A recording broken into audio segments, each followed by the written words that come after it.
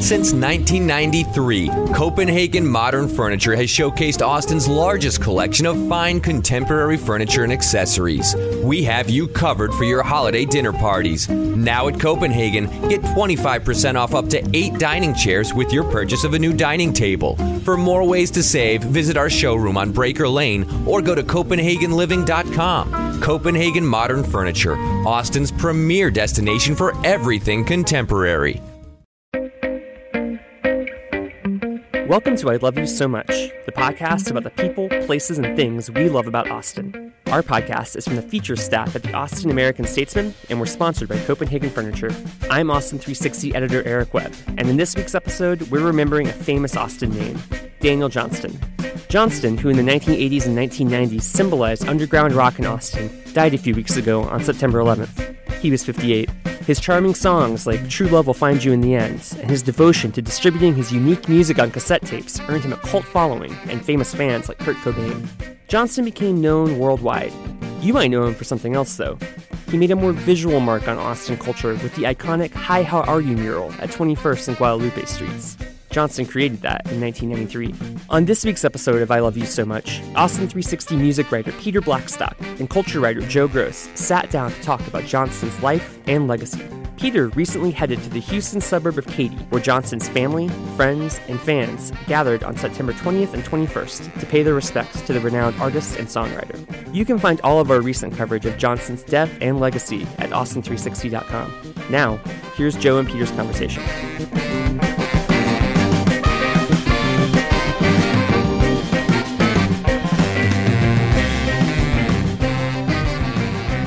So, Peter, you went to the funeral, and was there also a memorial service, or was it a straight funeral? There were a variety of events, some of which I went to and some of which I didn't. The thing started on Friday, September 20th. There was a viewing and visitation at the funeral home. I didn't go down until Saturday, and there was a church service that I think was really more specifically for family and close friends. And there were apparently some fans that were at that. We just went straight to the gravesite, where there was going to be a gravesite service at 2:30, and so that's the main thing I attended. And then there was a reception afterwards where there were some musical performances. Did people from the music industry that worked with Daniel speak at the funeral? It was mostly, from what I understand, at the earlier thing at the church was just close friends, one of whom, most importantly, I think, was probably David Thornberry, who, if you've seen the movie The Devil and Daniel Johnston, he talks quite a bit in there. He was a good friend of Daniel's from West Virginia way, way back. Oh, yeah, of course. And grew up with him, and probably his best friend over the course of his life. Ended up in Austin because he married Kathy McCarty, who is the woman who made the record of Daniel's songs, Dead Dog's Eyeball, in 1995, and probably more than anyone has carried on Daniel's musical legacy. Mm-hmm. So talk to me about the performances that night. Yeah, I mean, the graveside thing was very poignant, and it was a little awkward because with all the rains they had down there with that tropical storm, the grounds were too wet for them to actually do the burial that day. Oh, wow. So there was a service with Daniel's casket there, and then the headstone was in place. So people just sort of gathered, and there were some talks by close family and friends. But then everybody went to this reception a couple miles away at just this sort of typical venue that's good for those sort of weddings and funerals types of events. Sure. Except this was unusual because of the music that was played. It started out with Kathy McCarty doing 3 or 4 songs, and she announced in the midst of that also that Jeff Tartikoff is now her manager. That's of interest because Jeff was Daniel's manager in the 1980s, was largely responsible for getting so many of those cassettes out to who knows how many people the world, over the years. Yeah.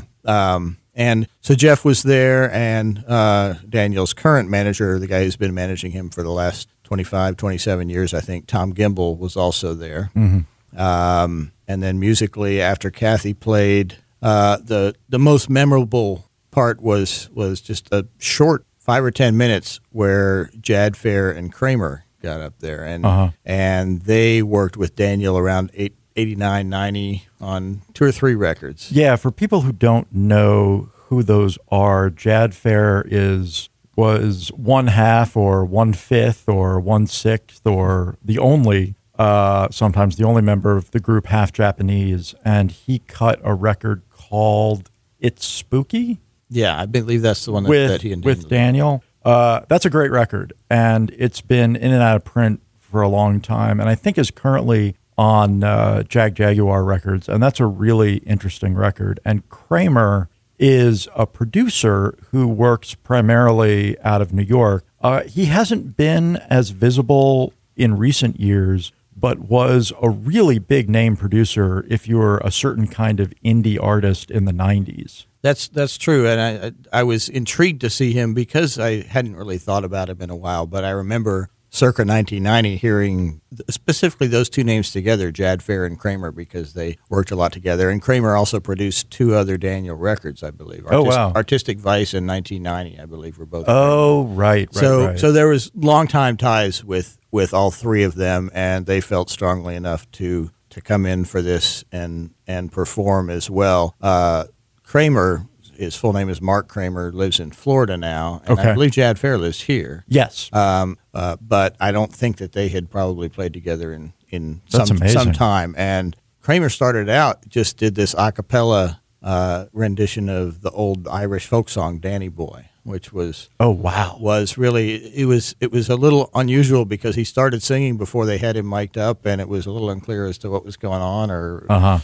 But once people clued in to what he was doing, it was a very emotional moment. And then Jad Fair gets up there, and they do this song that they wrote together called Some Things Last a Long Time, which has been one of the most cited Daniel songs since his passing. I think there were some things at the memorial over at the Hi, How Are You mural where fans had left notes saying Some Things Last a Long Time. One thing that was very interesting about that I did not know until Jeff Tartikoff told me is that Jad actually wrote all the lyrics to that song. The music was written by Daniel. It was credited as a co-write. News to me. But the surprise was that those words are actually Jad Fair's. The music in that song is just totally beautiful, and Daniel wrote all of that. And then at the end of the song, Jad kept sort of coming in and punctuating things with these just complete guitar freaks, freak out skronk stuff. out. Yeah. But at the end of the song, he did that again, and then he went off so far with it that he broke the neck off his guitar. Perfect. And it really was. That's amazing. From then on, there were a couple other friends who played, and the bulk of the reception was the cast of this Houston theater company that produced a Daniel musical called Speeding Motorcycle. They performed like a dozen songs. Wow. So it was kind of mostly about them, but I think people came away still sort of reeling from that Jad Fair and Kramer moment. That's really extraordinary. Just so we don't get any letters, yes, we know that Kramer played bass for the Butthole Surfers for a little while. Thank you. Surfers fans are... Joe may have known that more than me. But. I think it was just like one tour of the UK or something, but for all I know, you played bass for the Surfers at this point. So it's funny. I was thinking after Daniel died, he's one of those artists, there's a tremendous amount of material, but he's also a guy that there's always something new to learn. And something I learned that has really been kind of an extraordinary revelation is that, everyone knows that Daniel Johnston was a cartoonist and a visual artist. And he had a very specific style that was on the cartoonier end of drawing. And I've always thought that was just sort of how he drew, that he had this very primitive looking style. And then a couple of days after Daniel died, a comic book artist named P. Craig Russell, who is very famous in the field, known for an extremely lush illustrative style, like an old Prince Valiant, but more so, put up some pictures, like 70 images that he had from Daniel when Daniel was in high school, either in high school or right out of high school, that he showed to Craig Russell and gave him. And this was stuff that was much more traditionally sophisticated in its rendering than anybody, or anybody, at least I had ever seen. And I thought I knew a pretty bare amount about Daniel's work, about his visual work. I had never seen anything like this. I don't think a lot of people have seen anything like this. And it sort of reminded me that, you know, Daniel was a guy who definitely struggled with mental illness, with schizophrenia or schizoaffective disorder, or whatever the correct term is, but that there was also part of his personality that was definitely self-created, and that his late style of the sort of round figures and the simplified, you know, frog guy, that was very much a choice. And I guess, I mean, I know that sounds silly, but I had absolutely no idea that he could draw in a more traditionally illustrative manner, a more realistic style. And it just was a striking reminder that, you know, Daniel Johnson, the person, and Daniel Johnson, the character, were maybe not as closely tied together as people might necessarily assume, which doesn't mean, I don't mean to say that his art was somehow inauthentic. That's not what I mean. I mean that, you know, he made choices about, you know, self-conscious ones about his persona. And I think that's really interesting, given how much of his legacy is built on this idea of this, you know, sort of tragic genius, which I think that is part of his legacy, certainly. But, you know, he was also not just that. Yeah, and I mean, just the fact that his art was a big part of his identity as an artist in addition to his music, and they were so intertwined. Absolutely. You know, you could tell it even when he was passing out those cassettes and they had those little drawings on the front. It was just this visual stamp. You know, most of those cassettes that you find out there these days that were done back then, that Jeff Tartikoff made copies of and distributed, were not that artistic necessarily on the inside, because it was just Jeff writing the name of the record on there. But some of the early ones have Daniel's own handwriting on them, and they're just unmistakable. You know, that's part of his thing is this handwriting that was as recognizable as the art. You know, it was all very connected there, and they had a lot of the artwork at the memorial service as well. Mm-hmm. Yeah, one of the guys that I spoke to it was actually the gentleman who made The Devil and Daniel Johnston, noted that, you know, the songs often pointed back to the cartoons and the cartoons pointed back to the songs, and it was all sort of one large thing. And, you know, I think sometimes we think of his stuff as very separate, but it really wasn't. And it's been kind of extraordinary over the past couple of days to sort of consider what his musical legacy is and will be, in that there was a brief period of time where he was pretty famous for an independent artist. A lot of that was due to the movie. A lot of that was due to Kurt Cobain wearing the shirt, the Hi, How Are You shirt on the cover of Rolling Stone. Yeah. And people sort of wondered, you know, who is this guy? I mean, for me, it was the afternoon that he died. He had died the night before, or early that morning. I was tasked with largely putting together our piece for The Statesman, and I just kept thinking of, oh yeah, there's this, oh yeah, there's that, because there were all these things that happened. You know, like the speeding motorcycle play that the Houston company put on. I didn't actually mention that because there was just so many things. There's a lot.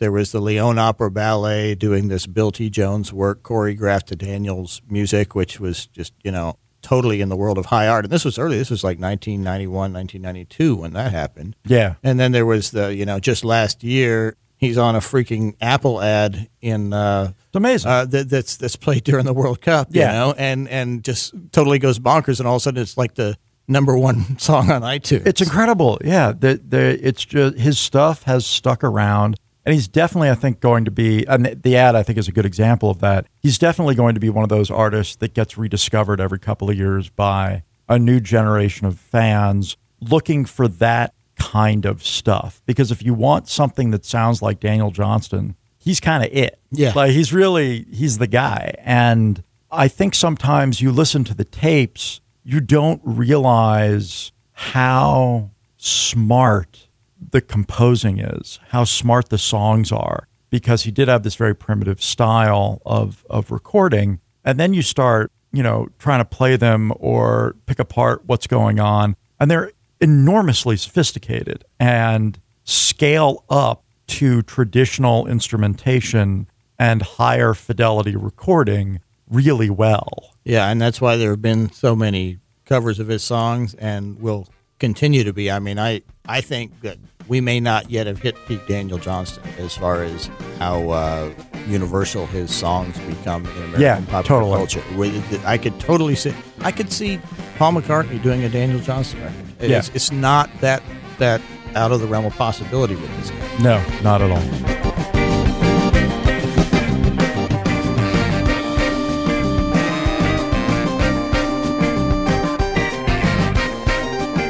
That's our show. Thanks for listening, and thanks to our sponsor, Copenhagen Furniture. Check out the Austin 360 Instagram and Facebook for more about life in Austin. And talk to us on Twitter at LoveAustin360. And please leave us a review on iTunes. It helps other people find our podcast. I Love You So Much, the Austin 360 podcast, is a production of the feature staff at the Austin American-Statesman. This episode was produced by Jane Alexander. Our theme music is from the local band Hard Proof, which you should definitely check out at hardproofmusic.com. You can find everything you ever want to know about this show and its contributors at austin360.com/loveaustin360. And if you want to pitch an idea for the show or give us feedback, shoot us a note at loveaustin360@statesman.com. We couldn't do this show without you, listeners, and we can't thank you enough for lending us your ears, your comments, and your cassette tapes. Until next week, we'll see you at the mural at 21st and Guadalupe Streets.